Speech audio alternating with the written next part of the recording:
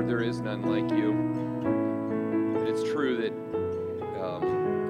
an eternal search would never bring up anyone like you. Lord, you have redeemed us. You have forgiven us. You have given us a new name and a new destiny. And so, Lord, thank you first and foremost, but then we also trust you to keep changing us and growing us up, changing us into the image of your Son, Jesus Christ. And so, Lord, in a moment as we open your word, would you open our hearts? Lord, teach us what we don't know. Show us what we can't see and change us into what we aren't. We're trusting you by your Spirit to do the work in our heart that only you can do. And we love you because there is none like you. We thank you. In Jesus' name, amen. Amen. You may be seated. Again, thank you for being here this morning. My name is Floyd. If you're new here, we are concluding a study in 2 Peter this morning. We went through the book of 1 Peter, and we are in 2 Peter this morning, and we're in the last message in this book. If you want to know where we're headed next Sunday, we're going to the Old Testament and going to the book of 1 Samuel and going to work our way through the book of 1 Samuel. I'm really looking forward to it. I'm also realizing as I prepare that teaching in the Old Testament narrative, history, stories like that is very different than teaching epistles in the New Testament. As we've worked our way through the epistles of the New Testament, we've done this very distinctly verse by verse. And as we work our way through 1 Samuel, we'll probably do it story by story. But again, who's the central figure of all of it? Jesus Christ is. Most of the things that we know in our lives, maybe everything that we know in our lives, are punctuated by beginnings and endings. And that's the way that we know life to exist. There's beginnings and there's endings. Things start, there's firsts and there's lasts. And once in a while, we encounter a first, and we don't know, we're not aware at the time that it's a first. For example, you meet somebody, and you interact with them, and you come away from that interaction with an opinion, and then a few years later, you discover that that person is part of your daily life. You might even get married to them eventually. But at the point that you meet, oftentimes you're not aware that it's a first. Or you try out a food and you decide you love it. And you're not aware that you're beginning a long relationship with that food. Hopefully a happy one. But you're not aware it's a first. Sometimes you are aware. Sometimes you just sort of understand it right away. This is a first. And the same is true with the last. Because we live in the context of it is, but not yet. And there's a sense of anticipation, but the things that we know of in life are measured by time and space. And so there's the first and the last, and then there's those last moments, the last time you get to play on that field if you were into sports. Senior year comes and it winds up being the last. Or the last time you get to visit that particular place. Or the last conversation you have with somebody before they pass. Or the last thing you say to somebody. And like the first, we're not always aware that those moments are last. Sometimes we are, and sometimes we're not. Sometimes we're conscious of the fact that this is probably the last. I was blessed to know all my grandparents. With a couple of my grandparents, I was able to have last words with them. And we knew that we were having last words here together on earth. With one of them, I didn't get that opportunity. It was just taken suddenly. That's the way life is, isn't it? We have those firsts and we have those lasts. If you look at the context that this letter is written, 2 Peter, it's written towards the final days of Peter's time here on earth. And man, could he tell stories. Think about the stories that Peter could have told about his time walking with Jesus And then Pentecost Sunday comes, and he was there. He saw the fire. He felt the coming of the Holy Spirit. He stood up and preached to thousands and saw thousands added to the faith. And then he went and he traveled around, him and Paul and a number of other men and women who traveled around just sharing the gospel, this good news of Jesus all over the known world. And he had lived out the stories, he had heard the stories. And he had seen people who had come to a place of saying, well, I think I trust in this Jesus. I want to at least join this thing that they were calling the way. Or by the time it got to the Antioch church, they were calling it Christianity, or they called them Christians, little Christ. And he had seen this thing that they called the ecclesia, the church, sort of evolve into something with some structure and leadership. And boy, did he have stories. Think about his stories. But 2 Peter is written in the context of he's most likely, no one knows for sure, but he's most likely in prison in Rome. And these are some of his last words to other believers. And so he's sending this letter out. And the way that he begins this letter is also the way that he ends the letter. And he's pointing to the same things, and that is that they would keep growing in their faith, and they would specifically grow in learning to know Jesus, and that they would grow in knowing Jesus. He begins that way, and as we're going to find out in a few moments, he sort of ends that way. He's aware that this is probably one of those last moments, at least here on earth. And so, again, whatever he says is what's important to him. And he doesn't move to telling stories. He doesn't move to talking about, well, when you get together, turn the chairs this way, do this kind of music, read this translation, or any of those things that people tend to occupy their minds and hearts with. He just drills in on the most important things, that you would know Jesus Christ. Let's read the text this morning. 2 Peter chapter 3, I'm going to begin in verse 14. This is one of the beloved comments in this section of verses where he again refers to them as beloved. And I love the very tender tone that Peter shares with his readers. Verse 14 says, "Therefore, beloved, since you are waiting for these, be diligent to be found by him without spot or blemish and at peace. And count the patience of our Lord as salvation, just as our beloved brother also wrote to you according to the wisdom given him, as he does in all his letters when he speaks in them of these matters. There are some things in them that are hard to understand, which the ignorant and unstable twist to their own destruction, as they do the other scriptures." Verse 17, "You therefore, beloved, knowing this beforehand, take care that you are not carried away with the error of lawless people and lose your own stability, but grow in the grace and knowledge of our Lord and Savior, Jesus Christ. To him be glory, both now and to the day of eternity. Amen." And that's his doxology. But grow in grace and the knowledge of our Lord and Savior, Jesus Christ. And to him be the glory both now and to the day of eternity. Amen. If you go back up to verse 14, where he says, "Beloved, since you were waiting for these," he's talking about the context of having just shared with them the reminder. He said at the beginning of this passage, he says, "I want to remind you, I want to make sure you remember that Jesus is coming again, that he is returning just as he promised." He addresses in this chapter the fact that there are people who are scoffers who are saying he's never coming back. Life is just going to go on the same way it always has gone. People are going to get old. They're going to be born. They're going to live their lives. They're going to get old. They're going to die. He's like this. Then the scoffers were saying this is just the way that life has always gone. Jesus is never returning. And Peter is telling his readers, he says, "I want to give you a reminder that God has promised he will return one day. He will set things right in justice.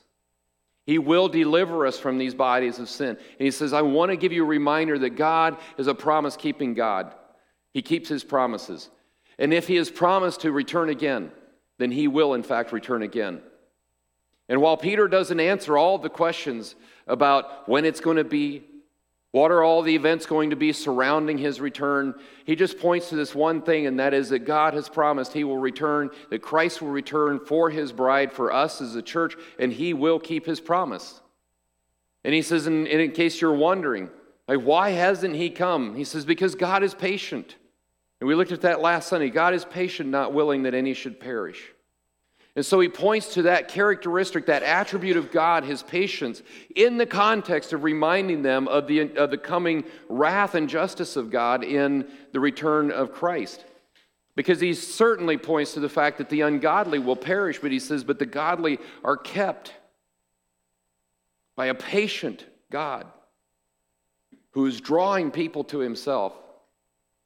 And so we pick up in this context, and he's referring to that. There's a therefore there, so we pay attention to it. And he says, therefore, beloved, he says, since you're waiting for these, he says, be ready.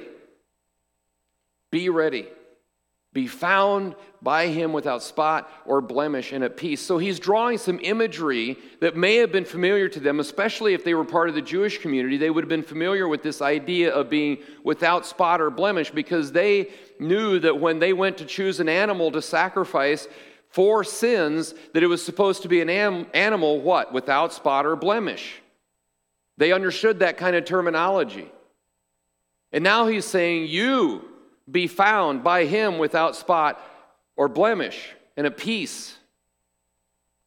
In other words, when Christ comes, he expects us to be without spot or blemish and at peace. Now listen, this brings up a problem. Because if we're going to be without spot or blemish, we'd better get to trying harder, hadn't we? I mean, no more skipping Sunday. No more walking past the offering plate without putting money in it. No more skipping our daily Bible reading. Because we better get this right. What are the odds that if you actually were able to do that? I mean, let's say we could do that. No more wrong thoughts either. Like, you can't be angry at anybody. Don't ever lust anymore. I mean, goodness sakes, we've got to be without spot and blemish by the time he gets here. We better try harder. You think that's what he's saying? You think it's possible that Peter is saying to us, to his readers, that, hey, Christ is coming, he's returning, and in order to be ready, you must be without spot or without blemish? And that he expects us to say, wow, I know, just yesterday I promised some of the stuff I did was sinful. I know it was, or the stuff I was thinking about that person for sure was sinful. I can't do that anymore. I need to be without spot and blemish by the time he gets here. Aren't you glad he doesn't just stop there? Aren't you glad that that's not actually what he's saying? And I hope that's not what you're taking away from this. I'll be honest, I've heard it preached that way before, and it's just a miscarriage of the text. It's a wrong way to handle it. Because none of us, if we tried the hardest we possibly could, for the rest of our life, would be capable of living in a way that when we see Jesus Christ, that we would stand there without spot and blemish. But he goes on and he says, and be found in him without spot and blemish and at peace. And by the way, that is the standard, isn't it? You know, and I've shared this before. You know, Erwin Lutzer talks about the people who stood outside of a Christian event, large Christian event, and just started asking people, do you have to be perfect in order to get to heaven? And by far, most people said, oh, no, you don't have to be perfect to get into heaven. They were all wrong about that. You do actually have to be perfect to get into heaven. That presents a problem. You and I must be without spot and blemish when Christ comes. And he goes on and he says, and count the patience of our Lord as salvation. Where is he placing the weight of our salvation? It's actually not on us, is it? It's on him. Count the patience of our Lord as salvation. And he takes the weight of perfection, the call to be without spot or without blemish, and he places it on our Lord and Savior Jesus Christ. Because you and I will not stand there, received by God because of our own good works, but because of his good works having been applied to our lives. Because we will stand there in his righteousness, covered in his robe of righteousness. And so is the standard perfection? Yes, it is. His perfection, not ours. I think that Scripture, especially in the New Testament, tends to really anticipate two fallacies around the gospel and Christ. And it is that that as the gospel went out, that there would be those who would claim to know Christ, but would refuse to obey him. 1 John talks about that. He says, if you say that you love God, but you don't want anything to do with obeying him, he says, I call that a lie. That's his terminology. But then there's a second kind of people that it also anticipates, and those who claim to obey him but have no interest in knowing him. Jesus addresses that in Matthew chapter 7 in his Sermon on the Mount, where he says there will be people who will come and they will say, I did all these things. He said people will come saying, I did all these good works. I cast out demons in your name. And Jesus says, I don't know you. There's no relationship. So there will be people who claim to know but refuse to obey, and there's also people who claim to obey but refuse to know. And large chunks of the New Testament are addressing both of those fallacies. That it is possible somehow to know Jesus without obeying him, or to obey him without knowing him. Because if you don't know Jesus personally, then it's impossible really actually to obey him. And vice versa. And so Peter is not pointing them somehow to this human effort, try really hard to be a person without spot and blemish. Like save yourself, do better. But if you continue to read, he's also sort of addressing another error that was going on. And that was this idea that we could sort of give verbal assent and say, yeah, I know Jesus. I go to church, but it have zero effect on our lives whatsoever. It would be like marrying somebody and then going on and living your life without them. To think that it is possible for us to come to faith in Jesus Christ, to trust him with the forgiveness and the cleansing of our sin, and for that not to dramatically change our lives. It has to change our lives. Those ideas were being floated around as Peter was writing his letter. It didn't take people long to start twisting the truth. And if you think that heresy and error started with our generation, you're kidding yourself. It started pretty early, and Peter addresses it. But ultimately, we trust the patience of our God, the love that was poured out at Calvary, where he died for our sins as our substitute. The word that Scripture uses is this big word, propitiation, for our sins, so that you and I could stand with confidence in the day that we see Jesus. Try harder is not the message. Try harder is not the message. The message is trust Jesus, the patience of our God as salvation. And I know how much it gets in your pores, because it gets in my pores. When we think about the day that we are going to see Jesus face to face, where do we first start thinking? Well, what's my last several days been like? What's the last week of my life been like? Have I done enough? And we're going to the wrong place, aren't we? Because again, I think I mentioned this last Sunday, to quote Alistair Begg, if we start the answer to the question, why should God receive you? If we start that in the first person, well, we're probably starting to get it wrong right away. The answer really is, well, He died for my sin. He has cleansed me. He did it all. It's His work. And so there is the call in these final words by Peter to be ready. But there's also the call in these final words to be careful. And he's reminding them that they are living in the context here in this earth where there is a lot of error and heresy floating around.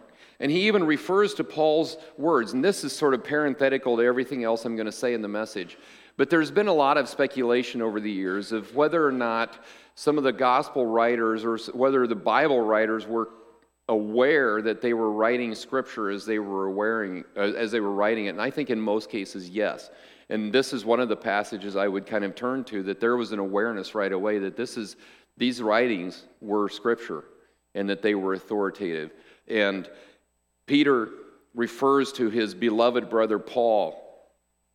And he says he also wrote to you about these things. But then he acknowledges the fact that, and I hope that Paul was somewhere close to Peter when he wrote this, and Peter looked at him and said, Paul, would it be okay if I said that your words are hard to understand sometimes? It probably wasn't.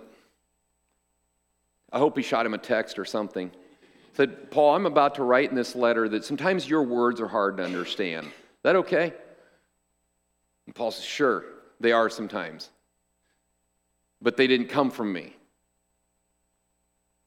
Because, see, that's the real crux of the matter, isn't it? That's what Peter is referring to when he says, oh, and these gospel truths. He says, hold on to them. And hang on to the truths of these. He says, even like our beloved brother Paul wrote you, where he said these things, and he says, I acknowledge the fact that sometimes his words are kind of hard to understand, and that those who want to, they twist them. You know, you think of a letter like Paul's letter to the Romans, where Paul just does a beautiful job, chapter after chapter, verse after verse, of unfolding the glorious gospel of Christ. And then there were people who would read Romans and they would ignore parts of it and capitalize on other parts of it. And some people who were literally saying that when Paul talks about where sin abounds, grace does more abound. Where there's more sin, there's more grace. And there were literally people in their day who were saying, therefore, we should all sin like the devil. So that there's more grace. Ignoring the fact that Paul immediately after that says, so shall we sin more? He says, absolutely not. Or some translations say, God forbid. And Peter's acknowledging that people had a way of just twisting these words, making them sound like something other than what they were intended to be, always for the purpose of serving themselves. Always for the purpose of serving their own self-interest. And Peter says, you got to be careful. As you navigate through this faith in Jesus, take care. In other words, be careful that you're not carried away by the error of lawless people and lose your own stability. There's like a word of warning there, isn't there? Be careful. Listen, if you've hung around Christianity very long, you've watched this happen. You've watched people that you knew and loved. I have watched people that I know and love who have sort of, first and foremost, become sort of self-centered, and then started to change and twist the theology and the truth to fit themselves.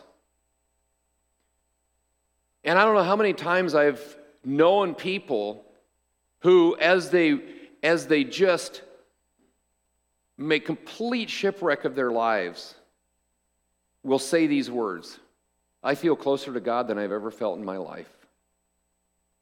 As they give themselves to sin, will say, oh, I just feel closer to God than I've ever felt in my life. What? Like you're spitting in his face, you're violating everything his word says to do and don't do, and then you turn around and say, but I feel very close to God. And all of a sudden one day it hit me that if the God they are serving is the person they see in the mirror, then they're probably right. You know what I'm saying?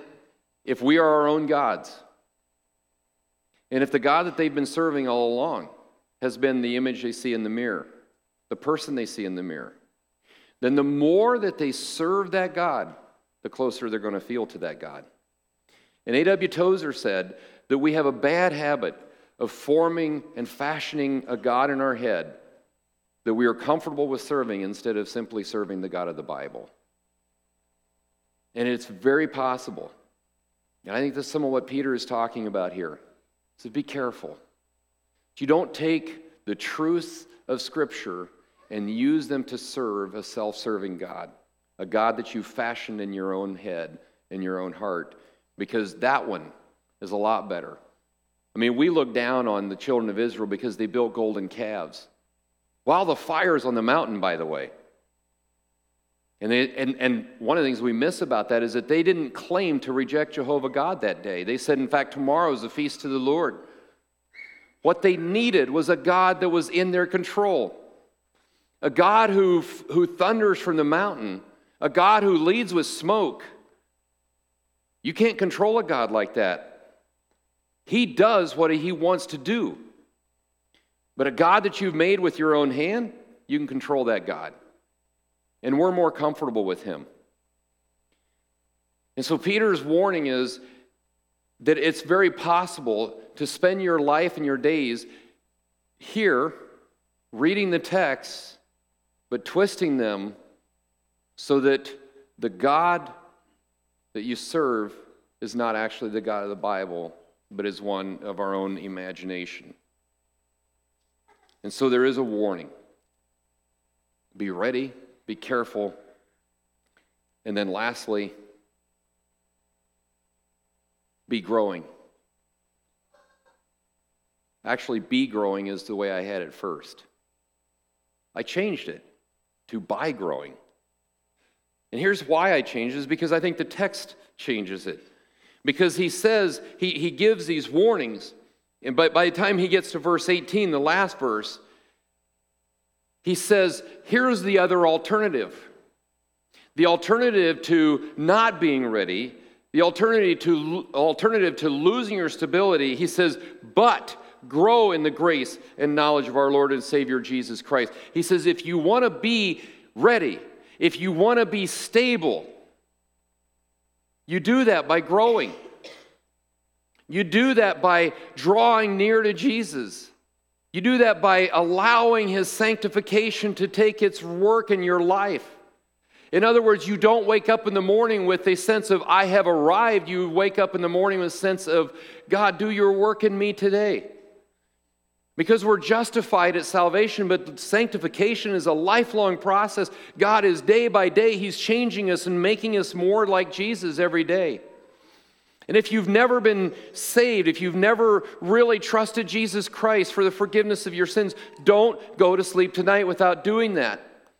But the reality is, for most of us here, we have. But then it's easy to get lazy, to get sidetracked. And it's very possible to end up as old people, but still very immature in the faith, because we've not allowed growth to happen. We haven't grown in the grace and the knowledge of our Lord and Savior. Grace and knowledge, by the way, are not two nice-sounding words. These words have meaning. God's grace is his divine influence doing in us what we could never do for ourselves. It's his process of changing us day by day, allowing even painful circumstances to come into our lives because it will change us and make us more like Jesus. And in the process, we learn to know Jesus in a way that we've never known him before. He says, grow in that. Now, Peter started his letter this way. He says, I'm praying that you guys would grow in the grace and the knowledge of our Lord and Savior Jesus Christ. And he finishes his letter this way. And if he's saying, this is really what I'm concerned about, this is really what's important to me in this final letter that I'm writing to you, that you guys would grow, then it has to be possible to grow, right? Now, this seems self-evident. But there's this myth that we're going to hit some point of our lives and we will now be mature Christians, incapable of sinning. It's a myth. For the rest of my life, I anticipate growing in Christ. And I'm looking forward to it. I don't want to be as mature as I am today when I get to 5 years from now or 10 years from now. I want to be more mature. I want to know Jesus better. I want to know more about him. I want to know what he likes. I want to know what he hates.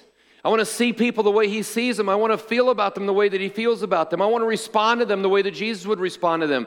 I want to have the wisdom that Jesus would have as I navigate the situations of life. Don't you?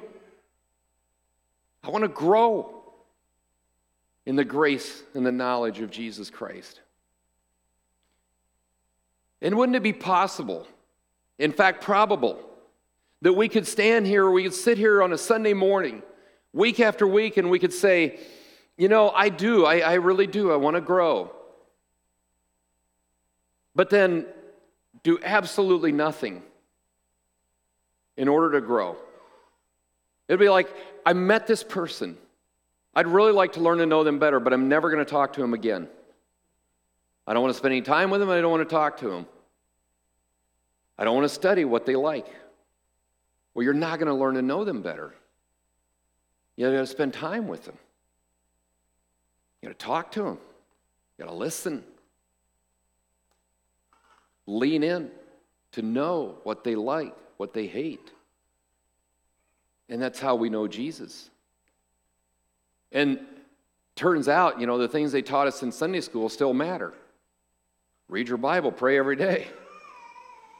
But we dismissed it as Sunday school things. And we shouldn't have. It's still the context and the platform that God grows us up. And here's another little thing. I love this. God puts people into our lives for exactly this purpose of helping us grow. He puts situations in our lives in his sovereignty for the exact purpose of helping us grow in Jesus Christ. You know that person that you just have a hard time stomaching right now? Might even be the person you're married to. I hope not.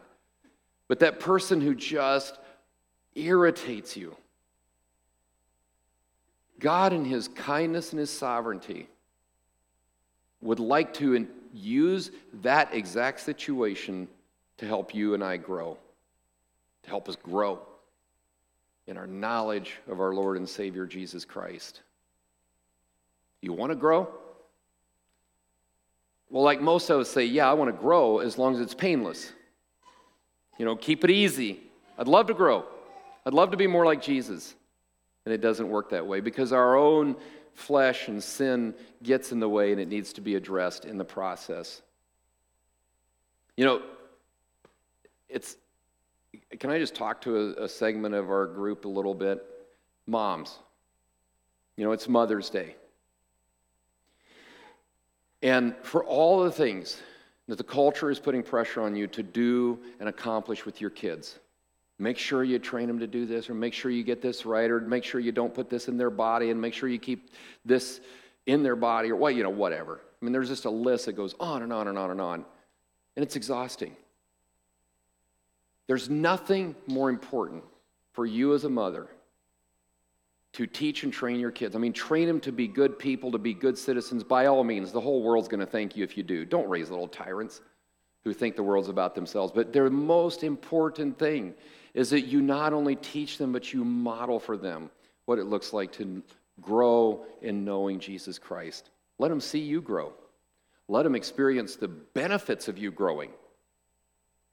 Like, it is okay for your kids and your husband, and by the way, this is true for all of us, it's okay for the people who are closest to us to see us growing.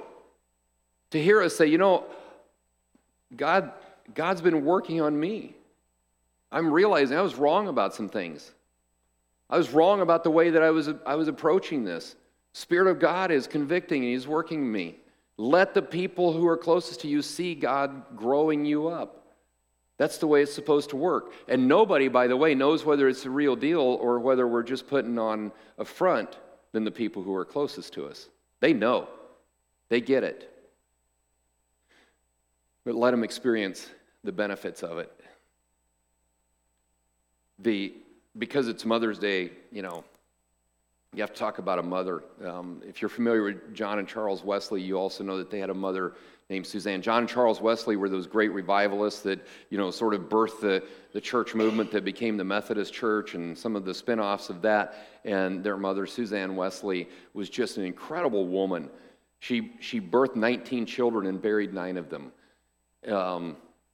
She homeschooled the kids that she raised, very orderly. And like she had older kids teaching younger kids. I mean, it's just fantastic. Taught her girls like reading and writing and education, things that the culture didn't think that girls were supposed to know. Taught her girls that long before she taught them how to sew and do all the things that the culture was telling them they should be doing. But the secret to the real impact was that 2 hours a day, her kids knew that she was not to be disturbed. And because they lived in a little house, her husband didn't make much money. He was a whole other piece of work. But she would sit in her rocking chair and she would pull her apron up over her head and spend time with Jesus for 2 hours. She'd read in the Word, she'd pray, and she'd study. And her kids knew that when mom's in the tent, don't talk to her. It's like Moses in the tent, right? He only had the daily tent of meeting. And that was the secret to the impact and the success. What's she doing? She's saying, I need to grow so that my kids can grow. I need to know Him. I need to grow in knowing Him. So, moms, if you're saying, well, I just don't have any space. Look, if you have a chair and an apron, which, I'm thinking this through a little bit. I'm realizing that nobody wears aprons anymore. But you get the point. It's worth making a space. It's worth making time to know Jesus. Can I pray for you? Lord, thank you for each person here this morning. Thank you for the call to know you more. Now, this morning, I'm really grateful that you didn't just save me and then leave me to navigate through this on my own, that you were with us, that you were with me. I thank you for each person here this morning, and thank you that each of them can also grow in their knowing of you. So God, as a church, as a community, grow us up. We don't want to get stuck as immature believers. Lord, keep doing your work of sanctification in us, and we do some surrender to it. And even with that, God, there's an awareness that's probably going to mean letting some things go. So we're going to need your grace to do that. So keep growing us in your grace. So give us an awareness and also the strength and the ability to let anything go that we need to. And we love you, and all for the glory of your name. Thank you in Jesus' name. Amen. Now, if you're a regular here, you know that I'm done a little early. That was strategic. You also know that we're working to start a building process with the addition. And so what I'd like to do for the next few moments before we close this morning is pass out these little booklets. I've got mine upside down, and I could turn it around. That would help you, those of you who have OCD. There's a booklet called The Master Plan, and I think we've got some ushers that are responsible to pass those out. I'd like for every household to get one of these booklets. And then Sarah Stoutner, where are you at? If you would join me up here. Sarah is in charge of kind of the fundraising part of this project, and I want to talk a little bit about the vision, and then I'm going to turn it over to Sarah, and she is going to talk about sort of our plans. Do you want to introduce the book? I can. Everybody hear me okay? Yeah, okay. First off, can I tell a funny story? You can. Okay. You tell the story, and then I'll introduce the book. How's Okay. that? So talk about letting go. I came as a family of 7 to church, and there's only 4 of us left here.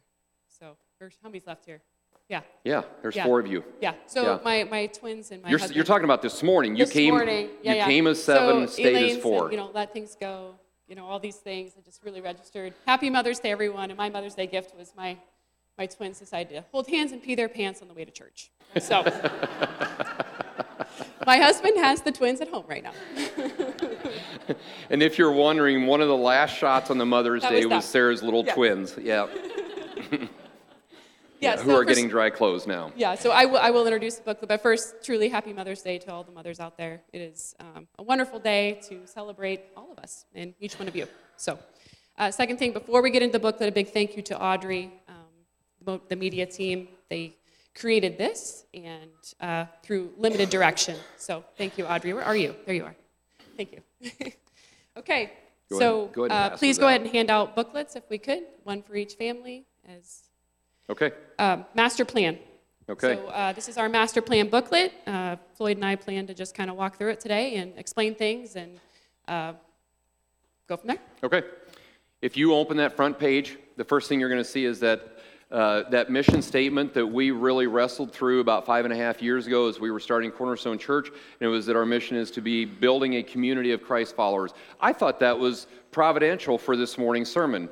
Like, it's just a continuation of the sermon, that we are a church that is building, because we use that word strategically because we don't ever really want to get to a place where we have arrived. Like, this is an ongoing thing, right?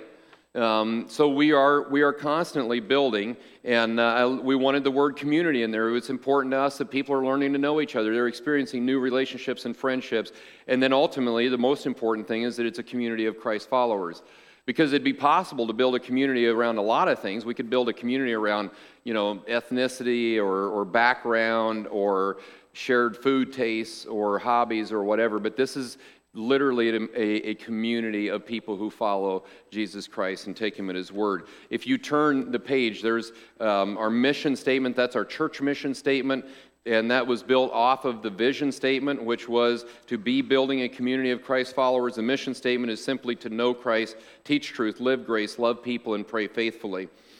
And then there's that verse in Psalm 127 that has been really the verse I have gone back to over and over, especially in the last month or two as we've thought about the process of building more space on. And by the way, in case you're wondering, I think we have an extra row now, don't we?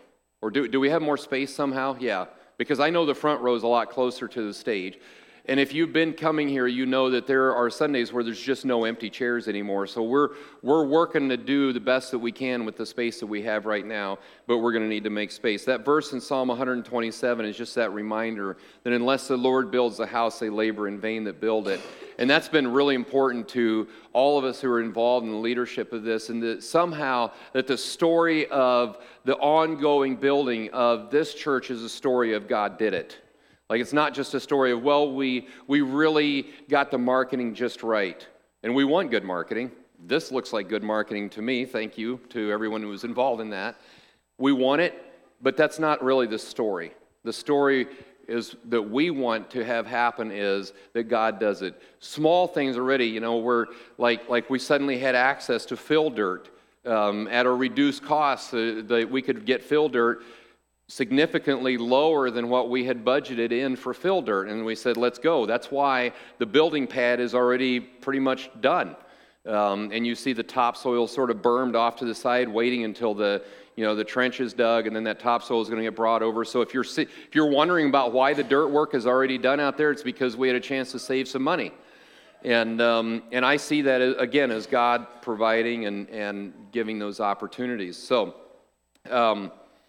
this page right here where my name is, I think my name got put there because I wrote that little section, and that's really my heart in this process, and I'll let you read it. I'm not just going to go through and read that, but simply as I sort of end that section, I think that's what's really on my heart, is that I want to be a church that is faithful in doing what God has called us to do and let Him continue to build the church. It's important to me that the growth is a growth in our personal lives first and foremost. Because, again, we live in a culture that puts a lot of priority and defines success by numerical growth. And I'm fine with numerical growth, but that's not the most important growth. Most important growth is that those of us who worship together and are following Jesus together, that we are growing in our faith. And if God chooses to increase the numbers, then we'll just keep building more space. There's, at this point right here, the master plan is the book. There's a bit of a timeline.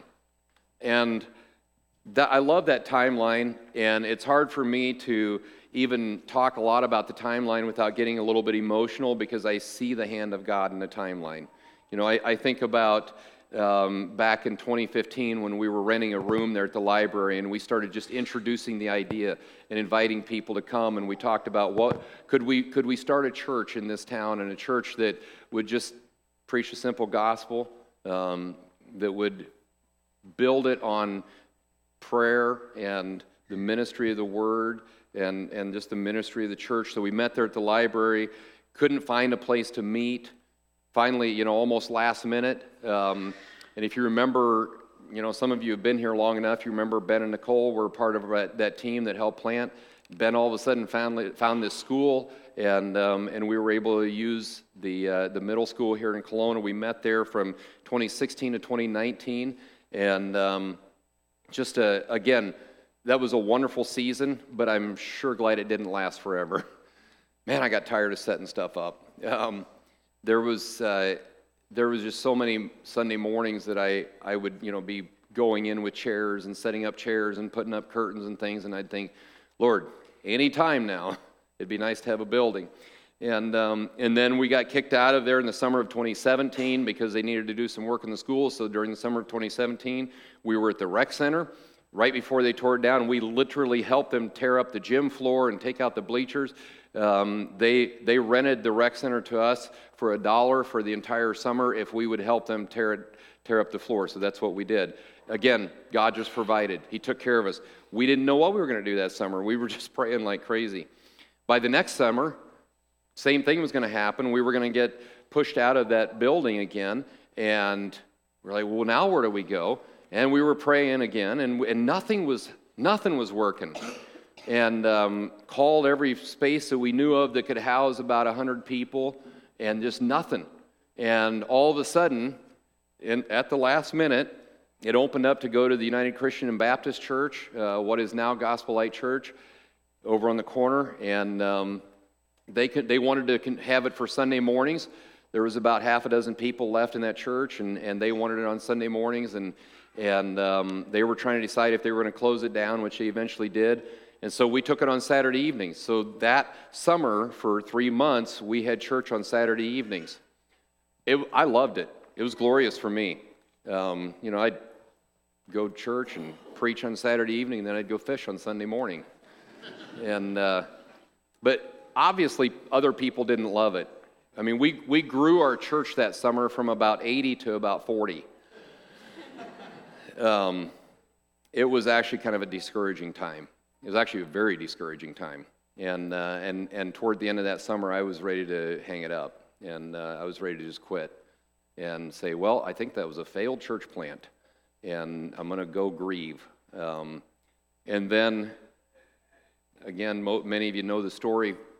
You know, we started raising funds and trying to, figure out if we could buy a property. We were looking at a couple properties, and then God just absolutely amazingly moved the leadership, what was in this building, what was Kelowna Christian Fellowship at the time, to start having a conversation, and we ended up with this building being literally given. And some Sunday morning, I'm going to drag Larry Rediger up front here, and I'm going to say, tell us the story, because there's a whole story, there's a whole backstory there about how that even happened, and you just have to see the hand of God, and it's an amazing story.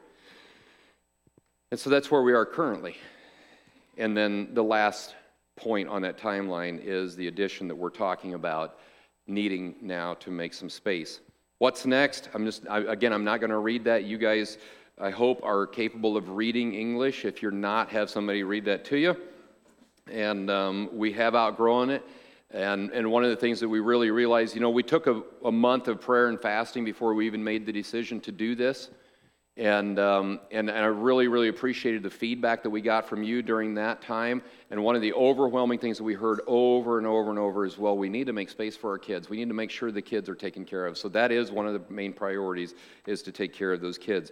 What is the plan? That addresses that. We want to add 5 classrooms out that direction. And then this wall right here behind me is going to go west another 32 feet, which will allow for some seating space, and that will actually allow that lean-to on that side to be longer and to create a number of classrooms over there for kids. And we'll be able to move the entire kids' church into that space then, and create sort of a little better secure area to get in and out of that. Okay, Sarah, you're up next. Your plans, our plans. Okay, your plans, our plans. So we went over this a couple weeks ago too. It's on the website as well.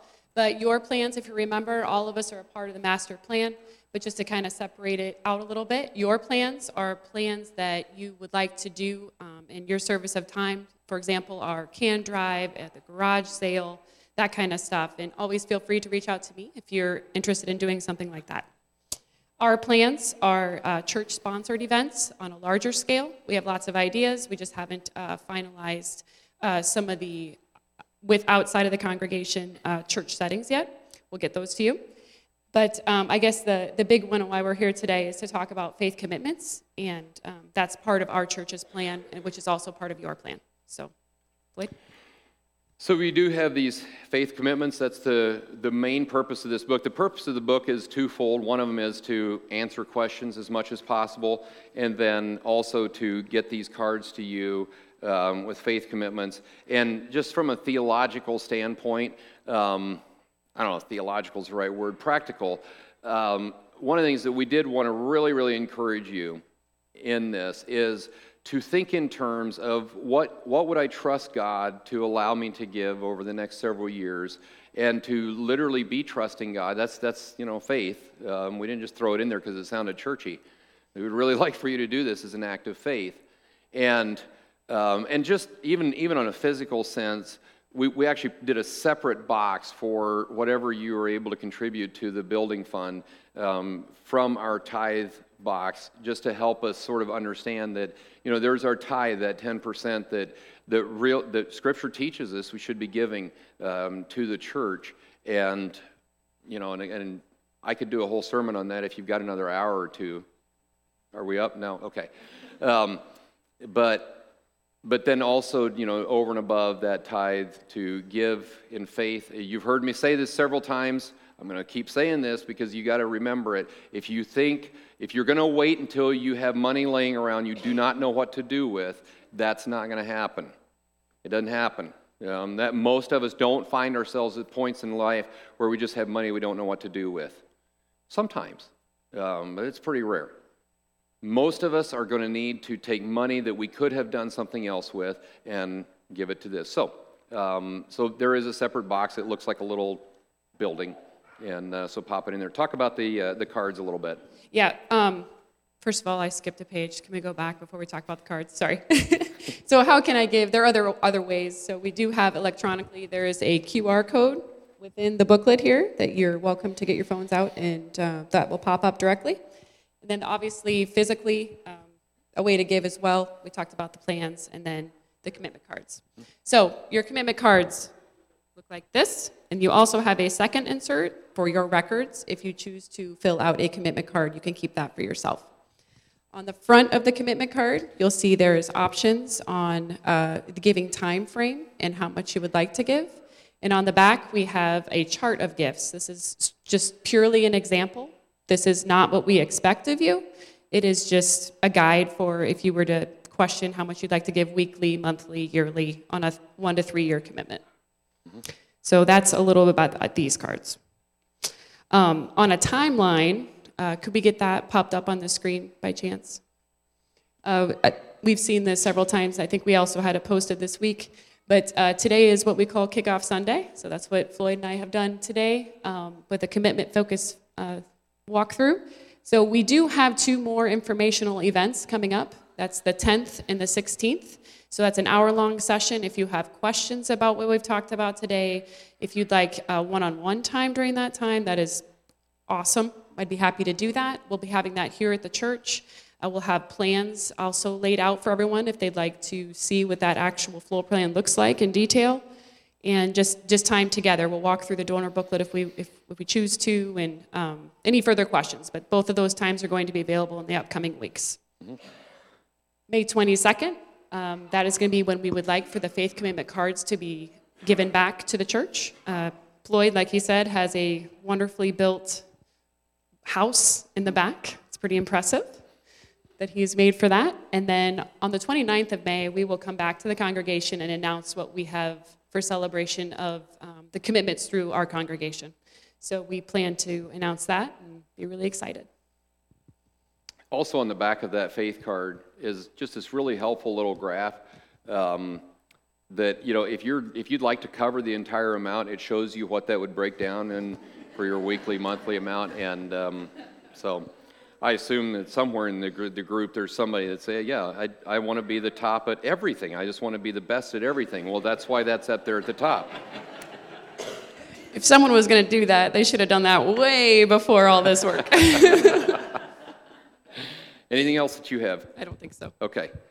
Let's stand. Let's pray together. As I was sharing that story, the prayer has been the engine that has driven this whole venture that as we planted and this church has grown. And worship team, I want to invite you up for another song. And before we sing that together, I would like to just pray together and specifically pray for this process. So would you bow your heads with me? Lord, thank you. Thank you for the journey that you've had us on for the last 5.5 years. And I'm just so grateful to you for how you have always provided for us. You've always cared for us. And so we have no reason to think that you will not continue to provide for us and to lead us in this journey. Lord, help us not to get focused on a building.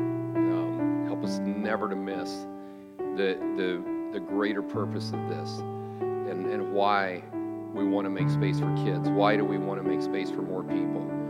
And so, Lord, we really need you to keep working in our hearts and keep our eyes on what a real win is in your eyes. And then, Lord, our prayer is that you would continue to bring the people you've called and chosen to be a part of this group, a part of this story, and that you would just sovereignly work in this community. And Lord, we are praying and continuing to pray for just a fresh work of your Spirit in winning, bringing the lost, and strengthening those who know you. So we pray it all for the glory of your name. Say thank you in Jesus' name. Amen.